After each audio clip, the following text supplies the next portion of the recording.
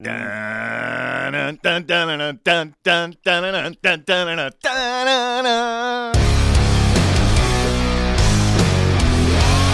listening to Halford and Brough.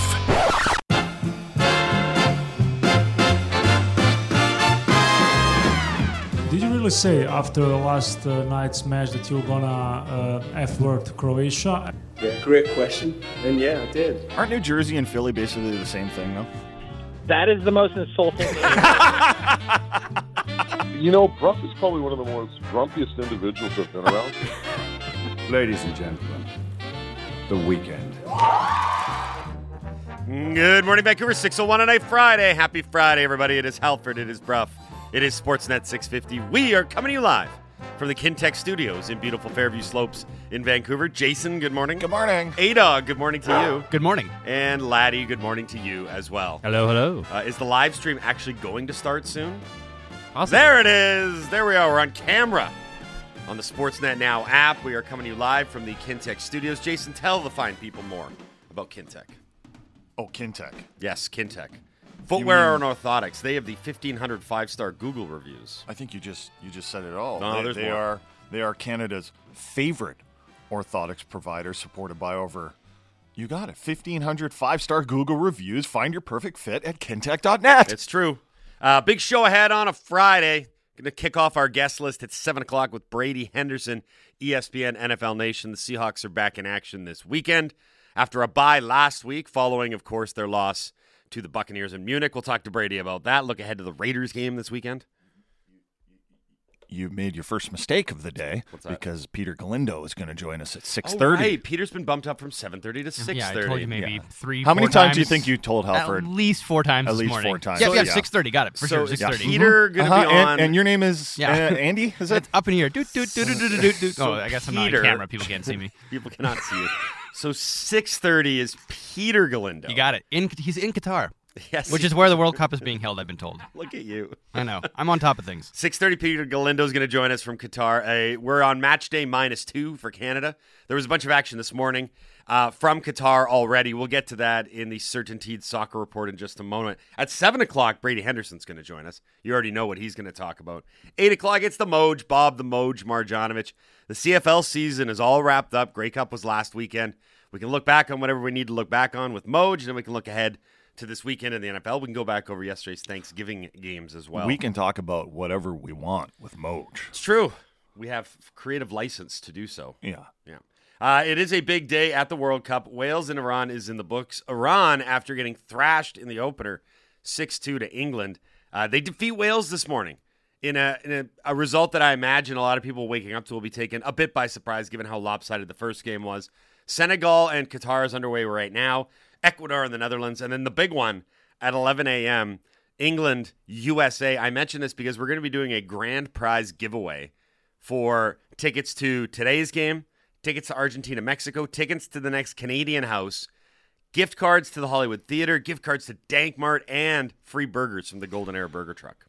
Do you also realize that we are facing I don't know if it's a likelihood or a strong possibility that Iran could be playing the U.S. for a spot in the round of 16? Yes, the geopolitical axis that is this group, it could really go nuts on the final day.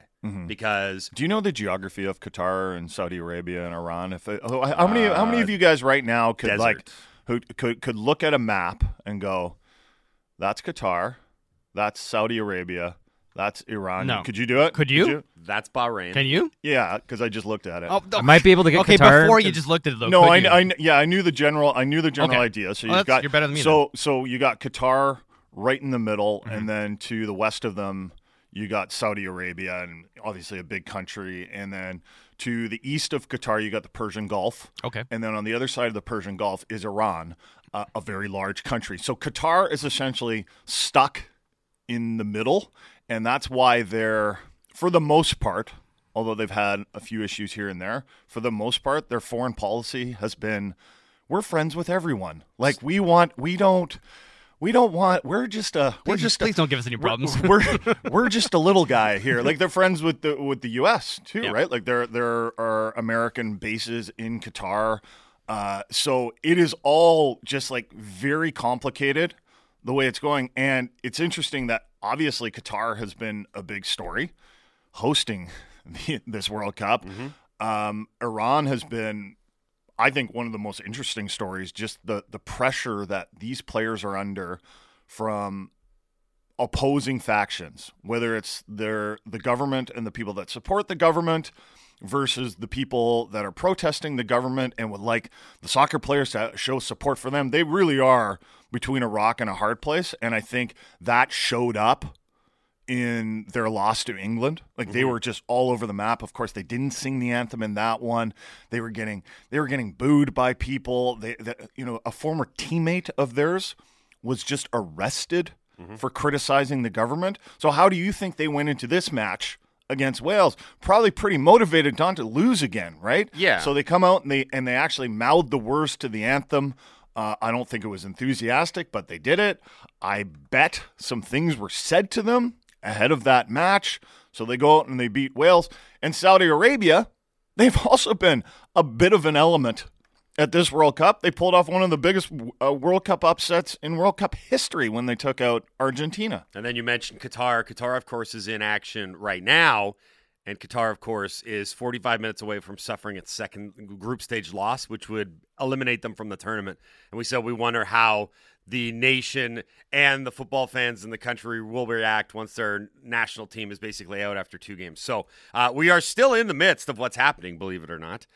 There are 14 NBA games, 14 NHL games. We're going to do our Play Now locks of the week today. We're also going to do Ask Us Anything Friday because this is a Friday, and we are all about traditions here on the Halford and Bruff Show. So working in reverse on the guests, 8 o'clock, it's Moj. 7 o'clock, it's Brady Henderson. 6:30, it's Peter Galindo. That's what's happening on the program today. Gentlemen, let's tell everybody what happened. Hey, did you guys see the game last night? No. What happened? I missed all the action because I was... We know how busy your life can be. What happened? Missed that? You missed that? What happened?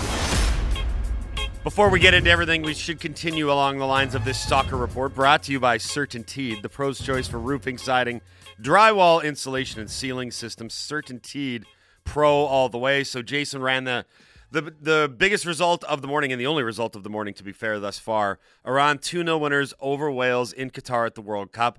So that puts Iran right back in the thick of potential qualifying out of the group.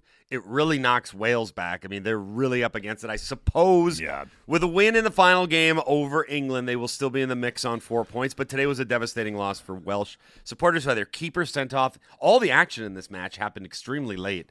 The Welsh keeper was sent off, first red card of the World Cup, in the 86th minute on a foul outside his penalty area. Iran then scored its 2 goals in added time after the 90. So it was very late drama in Qatar. But again, as we mentioned, Iran gets its first win of the tournament. They now go to 1-1, 3 points, tied for England right now, top of the group with 3 points. But England, of course, plays U.S. today at 11. So Wales is at that bottom of the group there. Wales is on 1 point. It seems very unlikely that they're going to advance because they're going to need to beat England. Now, I guess it's possible. This is a lot of math to do in my head.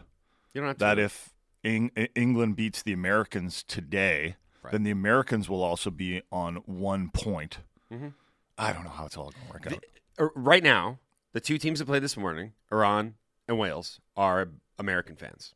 That's how that works. They are rooting for the U.S. to do something against England because what you don't want right now is England to run away with it because the group is all still much to play for. Everyone's going to have something going into that final day.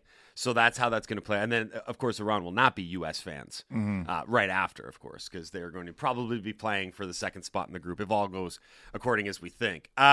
There is a game on right now, Senegal and Qatar. Senegal is looking to get the first victory for Africa in this World Cup. It was a rough day yesterday for the Confederation. Really, the 2 biggest disappointments in the early stages right now, unfortunately, have been CONCACAF in large part because Costa Rica got embarrassed on the national stage. Right. And then Africa, which sent 5 teams to the World Cup with aspirations of one of them maybe breaking through, just had a really rough go on all of their first games. The only really results that they got were Tunisia and Morocco getting 0-0 draws. Well, CONCACAF was winless as well. Right. CONCACAF sent 1 less team. You would almost say that the real story of CONCACAF right now was Canada against Belgium, because that was the biggest surprise of them all. But the biggest surprise of the tournament, if we're going to talk about it as a big picture entity, has been the Asian Confederation, because the Saudis scored that memorable upset against the Argentinians, and then Japan went out and upset Germany. So you've got two. And then Iran today. Yeah, so the results that they've gotten so far have actually been the brightest, I would say probably the brightest confederation at this tournament. Okay, so that is the Soccer Report, brought to you by CertainTeed, the pro's choice for roofing, siding, drywall, insulation, and ceiling systems. CertainTeed Pro all the way. We should do some hockey stuff. We've been very, very, I don't want to say guilty, because I take no guilt. I don't feel bad at all about the amount of international football we've been doing. But we should touch base on the Vancouver Canucks. This is Sportsnet 650. This is your home of the Canucks. The Canucks, interestingly enough, stayed in Denver overnight after their 4-3 win against the Colorado Avalanche on Wednesday night. Then got an early call Thursday morning and flew into Vegas on Thursday morning, Jason. I think last night was their night to have a party. I think last night was, if you're going to have your rookie party, that was the one. So I don't know how they're feeling right now in this immediate moment. Hopefully asleep. Yeah, they might. Yeah, they're probably asleep, but so I assume they're going to practice today at some point. But I bet they had a big night last night. They are going to practice today. Time and media availability still to be determined, and then of course the games are on Saturday and Sunday. Saturday in Vegas against the Golden Knights. Sunday in San Jose against the Sharks. There's really one big question about all of this, and it's how are they going to handle the goaltending? Maybe not even just in this back-to-back, but moving forward, because as we know, Spencer Martin, despite very average numbers in terms of save percentage and whatever else, is getting wins for this team, whereas Thatcher Demko isn't. I see these as equally tough games, and you might be like, what, are you out of your mind? San Jose isn't as good as Vegas. Yeah, but they'll be playing on the second of a back-to-back in San Jose against a Sharks team that has actually done okay recently. They're scoring some goals. Mm-hmm. So this is your trip. You go Wednesday, or was it Tuesday? Wednesday. Wednesday was the game in Wednesday Denver. was the game in Colorado, and you win that game, and then you stay over in Denver, and then you fly to Vegas the next day, and you probably have something on that night, right? American Thanksgiving. Maybe watch some football, have a good night out with the boys, right? Nothing wrong with that. Mm-hmm. Friday you practice, and then Saturday you got to play Vegas, a very good team, and a very important game for the Vancouver Canucks, who will be looking to make up for what happened just a few days ago at Rogers Arena when they blew that 4-2 lead in the third period, one of their many blown leads this season. So they got to play Vegas, and then right with all that in the rearview mirror, then they got to go to San Jose. They got to get on another plane, go to San Jose, and when you're tired, you got to play a Sharks team that you'll be, even if this isn't fair, you'll be expected to beat. Sure. You're a desperate team. Sharks are bad. The Sharks are bad. The Sharks didn't go into this season with the expectations that the Vancouver Canucks did. You might also, it is very possible that you're playing the last game for your coach.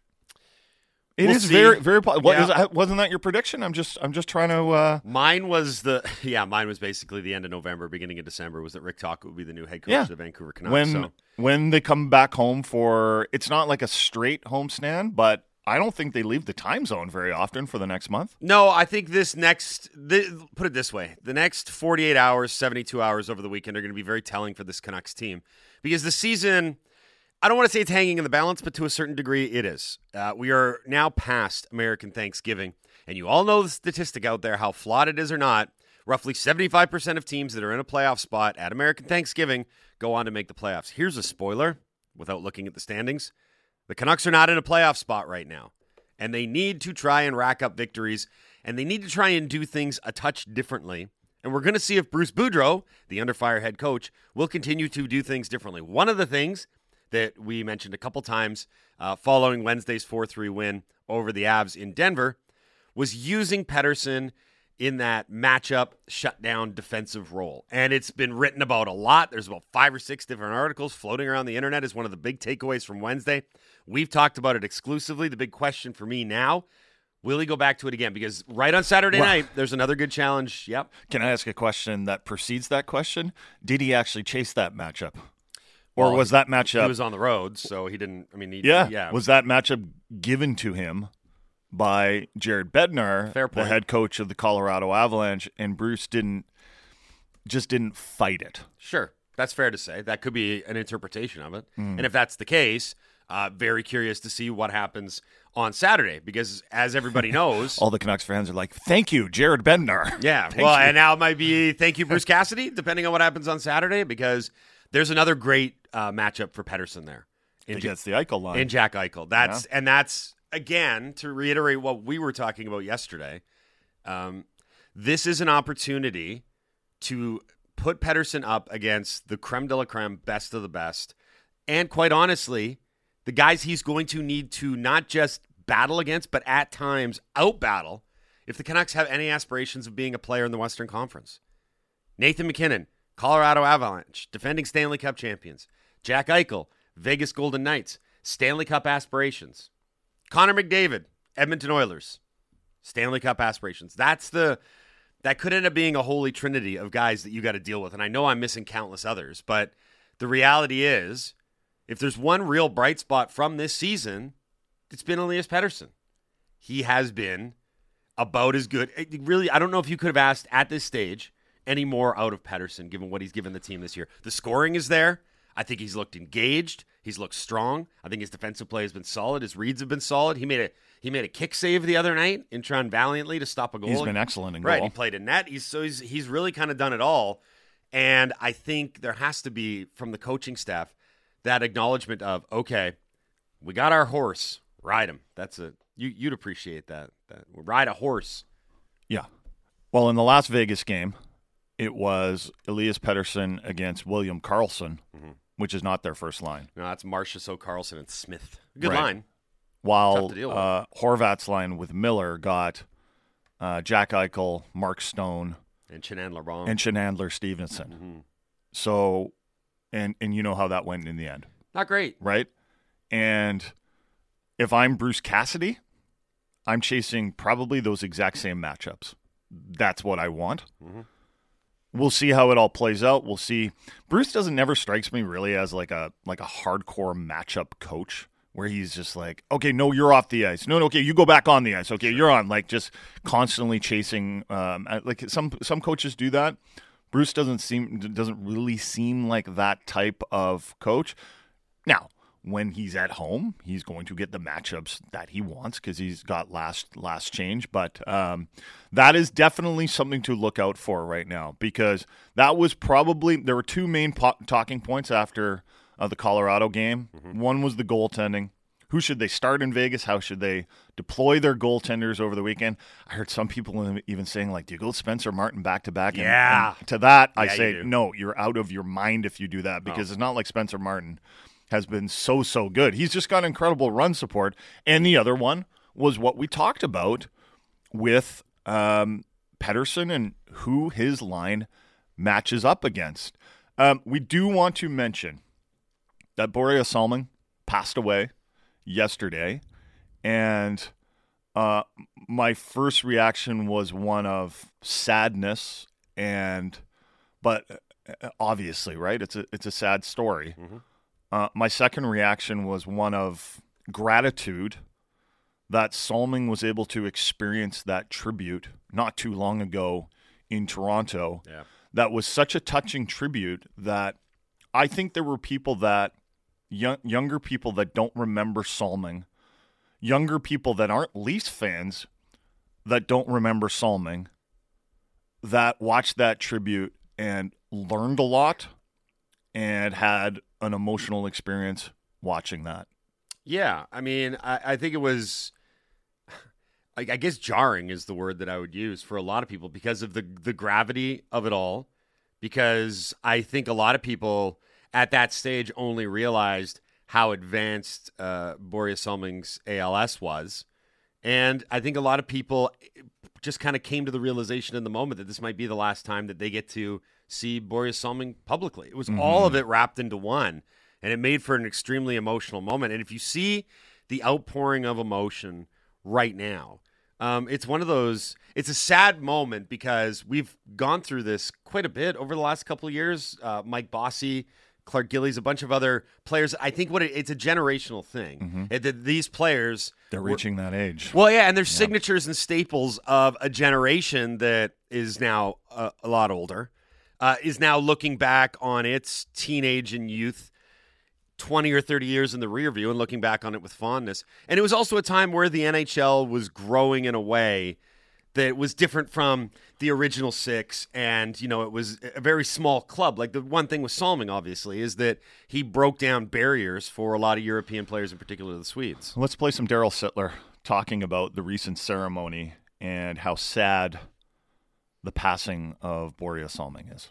It was almost like those things were meant to be. And here we are a number of days later, and he's passed away. It was obviously quick. I just feel that anybody who saw Borje when he came to town a week and a half ago were touched by his presence for sure. And I think that you couldn't have written the script any better if it was going to turn out the way it did. Salming, who passed away on Thursday following a short battle with ALS, was 71 years old. Did you have something you want to add on there, Sittler? No. I think the Salming, and we talked about this before when he had his ceremony, but he just represented a shift in the NHL, that it went from a Canadian-dominated league. Like, I don't know what the exact numbers were, 30, 40 years ago, but it's something crazy, like it was, 80, 90% Canadians, right? Yeah. And there wasn't a lot of people that were opening their arms A lot to of people players from other countries. A lot of people felt that he was stealing the job of a Canadian player, essentially. And there wasn't a lot of respect for the style that was played. It wasn't the North American way. It wasn't the NHL way, even though Borje Salming was like tough as nails. Yes. And I remember watching the tribute and feeling a little bit of awkwardness or even guilt. Not that I was part of that. It was a long time ago for me. I wasn't even alive. But on behalf of Canada, that we treated these players that came over to play hockey in the NHL so badly and just like with such disrespect. And we essentially called them wimps. Yep. Right? And Borje Salming was so far from a wimp. But you think about how the makeup of the league has changed since Borje Salming came over and a lot of other foreign players came over.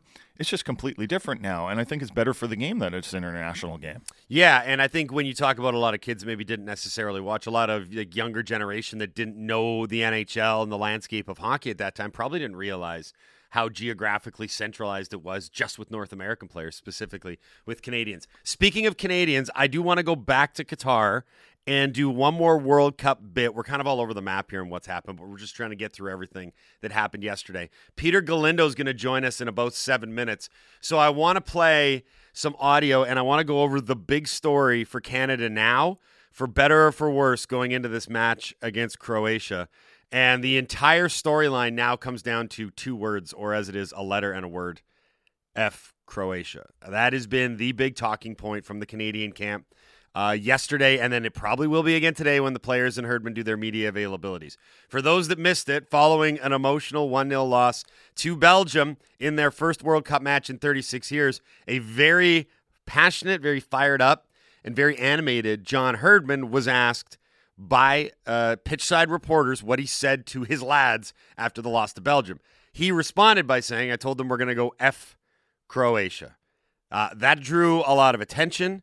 That drew a lot of ire, apparently, from Croatian supporters and media. So yesterday, a Croatian reporter showed up at Herdman's media availability and asked, did you really say after last night's match that you were going to F-word Croatia? And if you did, is that with the understanding that Croatia was the runner-up at the last World Cup? Herdman took it in, and here's what he had to say in response. You're taking your men to that next place. You're taking your team to that next place. That we're here to be fearless and to bring everything we've got to that game. So, yeah, I mean, no disrespect to the Croatian team and Croatian people, but at the end of the day, it's a mindset that Canada's going to have if we're going to have 3 points against one of the top teams in the world. And it's the mindset we took to Belgium. We have to. It's part of New Canada. So it is going to be very, very interesting to see how the Canadians handle the next 48 hours until kickoff 8 a.m. on Sunday against Croatia. I've read a lot and listened to a lot and watched a lot of the analysis and reaction to Herdman's remarks. Most people are leaning towards the camp of he shouldn't have said it. Yeah, that's where I am. Yeah. But I don't argue with the job he's done with the team. I think he's done a terrific job. And, the Mexican coach was saying that the most impressive performance he's seen so far is from Canada. Yep. And there's been a lot of people that watched that match, sorry. and a lot of people around the soccer world that watched that match and were very impressed with Canada. Now, the unfortunate thing is that I bet Croatia watched. Right. You see the cover that they did, one of their papers? No. Fully naked John Herdman with a maple leaf over his mouth and a maple leaf over nether regions. Wow. And in Croatia? And yeah, there's a title in Croatian. I'm trying to translate it as we speak, but you don't have Does it say F this guy? There's a part that's starred out, and I can't figure out what the word in Croatian is. I bet I know. Okay, is this our first rivalry with Croatia? Apparently. Yeah, depending on what happens on Sunday, it might be our last because they are a good team. I'm going to put this out there. Mm-hmm. I know that they looked pretty mediocre in their opener. I mean, you and I have been dealt blows by Croatia. Yes. Modric ended essentially, not by himself, but mostly by himself. He ended England's World Cup hopes. I thought you meant personally. In the last World Cup. Oh, you and I. Yeah. We can't go back to Croatia. What happened? Please tell me the story. We can't go back. We've been banned. Okay, so with regards to Herdman, we'll ask Peter Galindo from Sportsnet more about this. We kind of set the table for the next segment, but I suppose there is a counter-argument to be made to a lot of these naysayers who said this was the wrong thing to do, that if you trust in John, then you trust in John. That you assume that he knows exactly what he's doing here and that this wasn't just some sort of vitriolic, caught-in-the-moment, off-the-cuff remark that he's trying to make it out to be, which I found very interesting because here's the kicker to all of this. John Herdman didn't apologize for any of that, and John Herdman didn't walk it back. He said he realized he might have offended the Croatian national team and Croatian people, and that wasn't his intent. But the two words, "I'm sorry," never got uttered. So we're going to be really interested to see what comes of it as we move forward and get closer and closer to Sunday. You ready to go to Peter Galindo? We will go on the other side to our good buddy, Peter Galindo from Sportsnet live from Qatar ahead of today's media availability, which should be an interesting one. That's coming up next. We got football talk. We got all kinds of other stuff on the show. And a reminder, it's Ask Us Anything Friday, so get them in now. 650 is the Dunbar Lumber text line. It is the Smalt alternative. You are listening to the Halford and Bruff Show on Sportsnet 650. Time now for Sportsnet 650 traffic from the City News 1130 Air Patrol.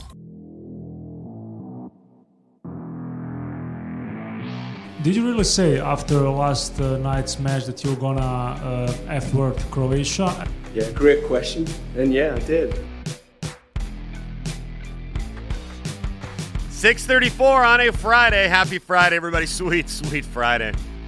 Alfred and Bruff in the Morning is brought to you by the Dilawri family of Acura dealers. Experience a Dilawri difference today by visiting your nearest Dilawri Acura dealer today.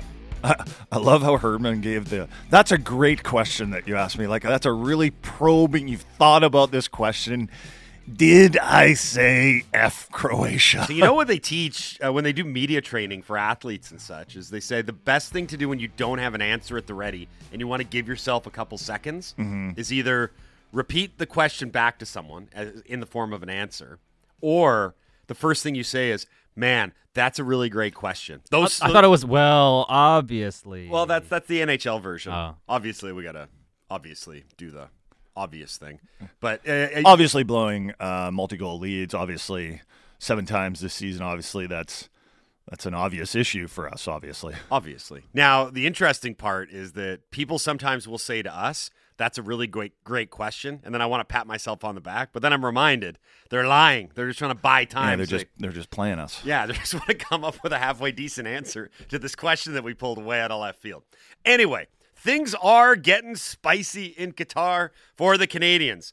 Bruff retweeted it. Visit him at SadClubCommish on Twitter, there is a Croatian tabloid, I suppose is the best way to classify it, and there is a picture. It's not an actual picture of a naked John Herdman. It appears as though his head has been superimposed on a naked body. Didn't give him the best body. Very skinny. Very skinny. There is a maple leaf over his mouth, and then another one over his nether regions, as Laddie put it. Can we just mention that it is a very small maple leaf over his nether regions? That's the really brutal part. I feel like we probably should mention that, and I feel like that's probably not coincidental. Yeah. Very small. The headline roughly translates to, you've got the tongue, but do you have the balls? Right. And that, of course, is talking about his sharp tongue in saying F Croatia ahead of Sunday's match. And then wondering about the testicular fortitude of John Herdman and his group. So who better to talk about all of this than our man on the ground in Qatar, Sportsnet's Peter Galindo, now on the Halford and Brough Show on Sportsnet 650. Peter, of course, is part of our soccer report brought to you by CertainTeed, the pro's choice for roofing, siding, drywall, insulation, and ceiling systems. CertainTeed, pro all the way. Good morning, Peter. How are you? I'm good. Very thankful to John Herdman for saying those comments, and very thankful to that Croatian tabloid, because all 23 players are training as normal. I would have had nothing to write about. Now he has dropped this golden nugget right on my lap. So it's the World Cup, and it's the biggest stage, and there are a lot of stories going on, and there's seemingly new stories breaking with every match.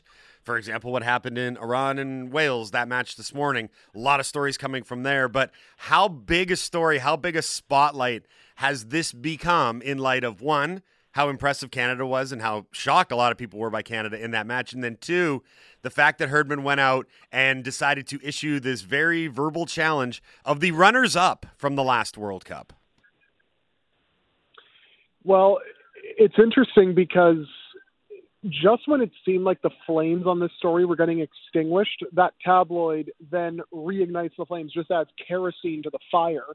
And I'm sure that, I'm certainly going to try and ask some of the players after the session's done just what they think about, A, the comments from Herdman and whether that motivates the players, and B, just, the thoughts on the fact that Croatia's now fought back with this newspaper cover.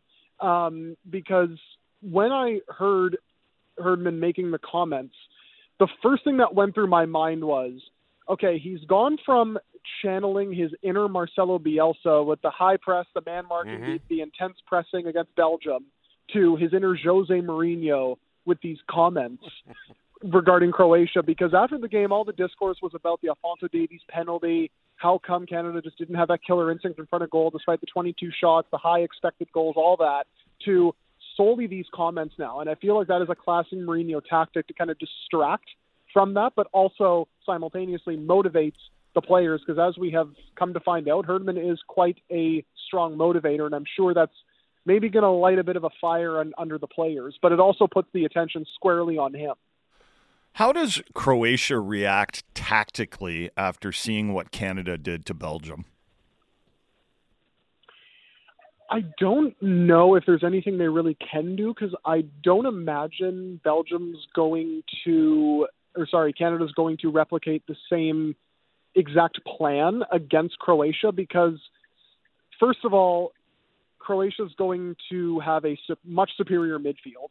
And if you try to go man for man against them and try to press them high, and they also have very good ball-playing center backs, led by Josko Gvardiol of RB Leipzig, one of the best young center backs in the world these days, you try to do that against them, they are just going to pass their way around you and have you running in circles all night. So I imagine they're going to adjust slightly in that regard, Canada. But what's interesting was watching that Morocco game and Croatia from Wednesday morning, what I saw was in the first 15, 20 minutes, both sides were kind of going end to end, and it was very much like a foot race. And then eventually Croatia, whenever they had opportunities to counter into space against Morocco, they didn't take them. And I found that very curious, because Morocco is a youthful, very fast team, especially on the wings, very similar to Canada in that regard.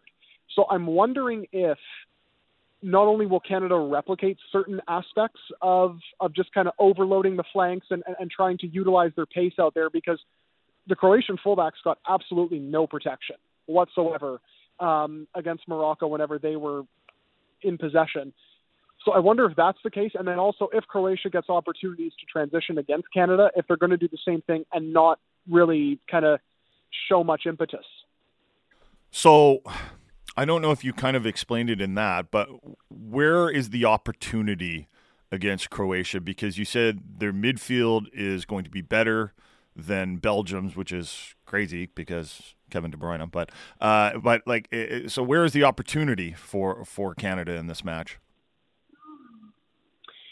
It's probably going to be in those wider areas, because what was interesting, Borna Sosa and Josip Juranovic, the Croatian fullbacks in that game, got absolutely no help from their wingers whenever Morocco was attacking, whether it was in transition, whether it was just, a normal build-up phase, what have you. And there was tons of space for overlaps, for Hakimi to exploit, for Mazraoui to exploit before he got hurt. And I imagine just because Canada's strengths are on the wings and they have a lot of pace on the wings, they're probably going to utilize a similar plan in that regard. And I also imagine they're going to try their patented, kind of sprint down to the byline and then hit a cutback across goal for, whether it's, I don't know if he starts, but Jonathan Osorio to kind of, make that late run and have a shot.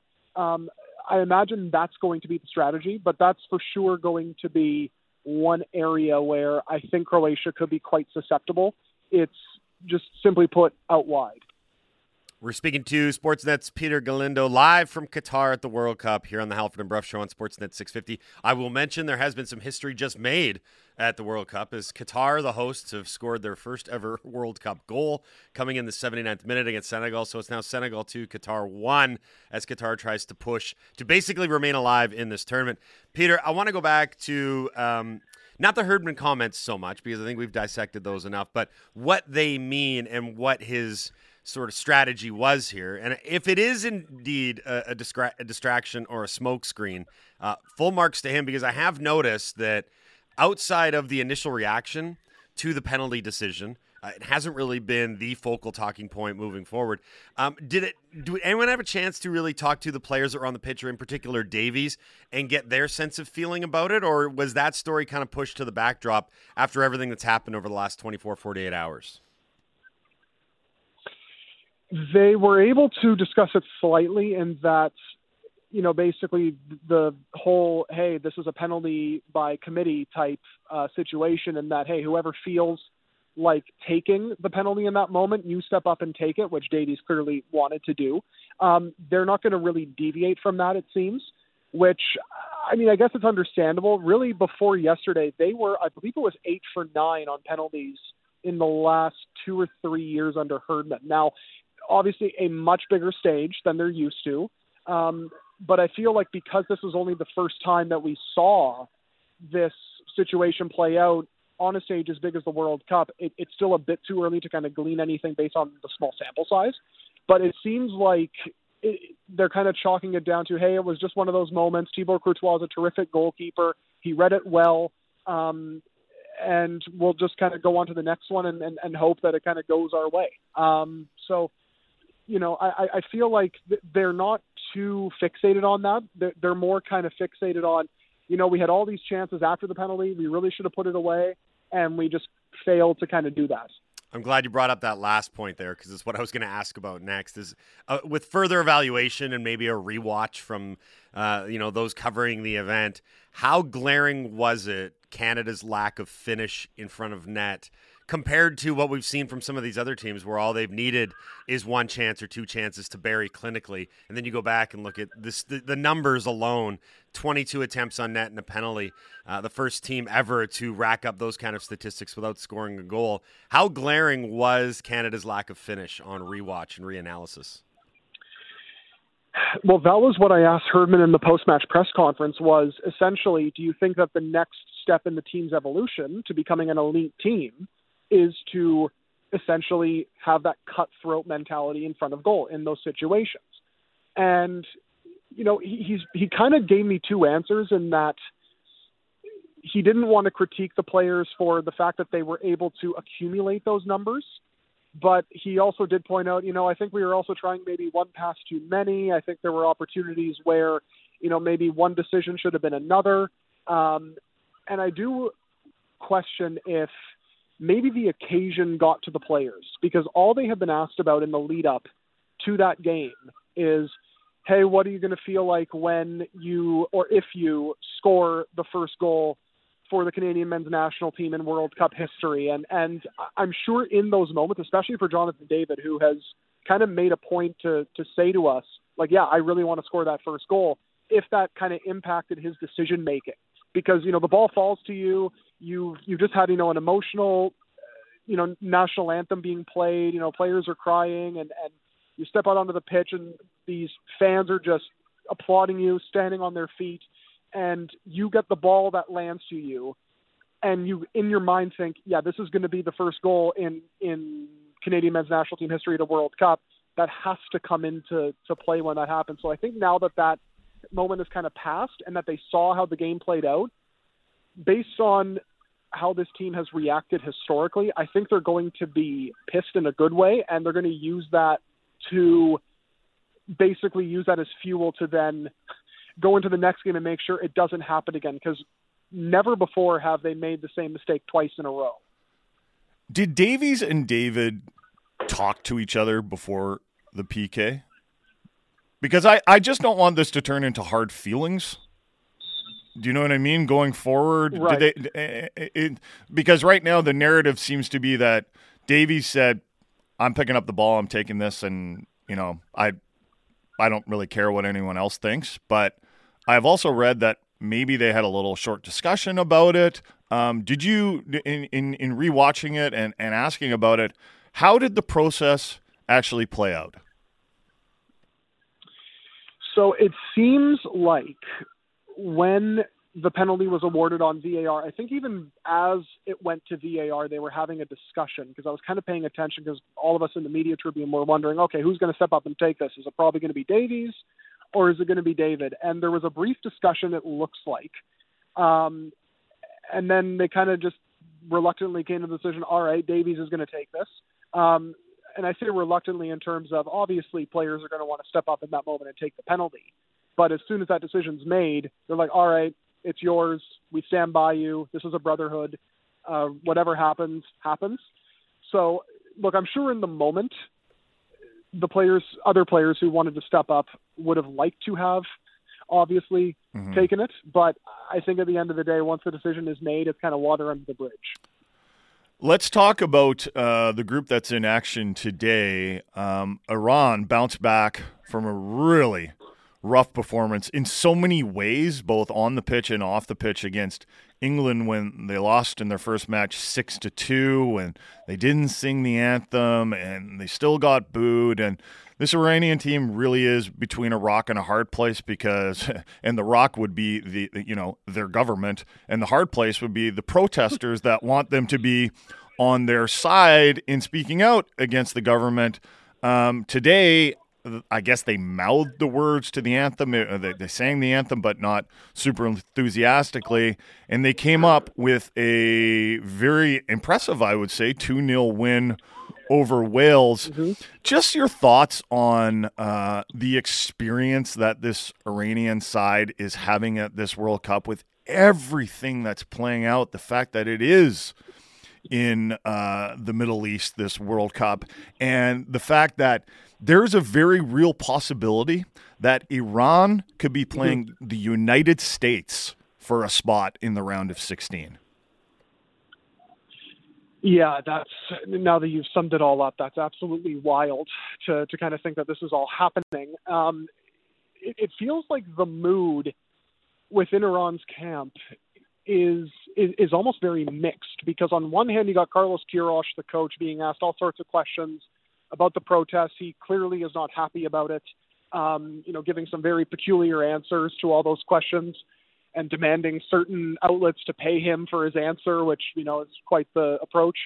And then the players, who very clearly are super torn about the whole thing, because, listen, most of them some of them, I should say, do play abroad. So I don't think they'll face full repercussions for, whatever happens after the World Cup. But some of them do play domestically. And I'm sure that that's weighing on their minds a little bit here because there's immense pressure on the outside for them to do certain things. And then meanwhile, they are athletes and they're at a World Cup in a group that is now fairly open here now that they've won. So I just feel like, certainly from the outside and just speaking to a few Iranian fans here, it seems to be still a relatively, I don't want to say it's an upbeat mood, but right.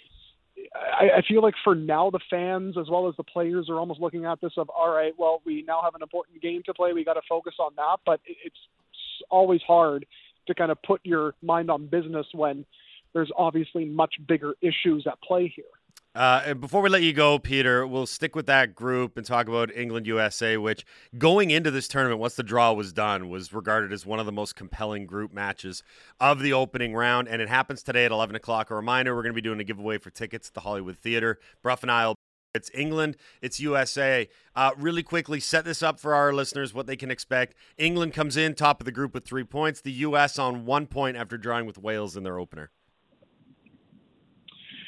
Well, I am going to be going, and that is going to be quite the game, I think, because both teams, they do play very proactively, so I do hope that we end up seeing similar things just for the entertainment purposes. Although, as England or United States fans, you probably want to just see what's most effective. And what's interesting is there's a lot of chatter from American journalists that Greg Berhalter might actually rotate the 11, not just because there are 5 players on yellow card warnings for the U.S., okay, but because they traditionally, whenever they have played, well, I mean, I say traditionally, but really we've only had the one World Cup cycle to see this, but whenever they play 3 games in relatively quick succession and they keep most of the same 11 or the same 11 for those 3 games, they always look absolutely gassed in the 3rd game. So there's chatter out there that they might rotate for this England game. Whatever happens, happens. And then they're going to try to go for it against Iran with the full team.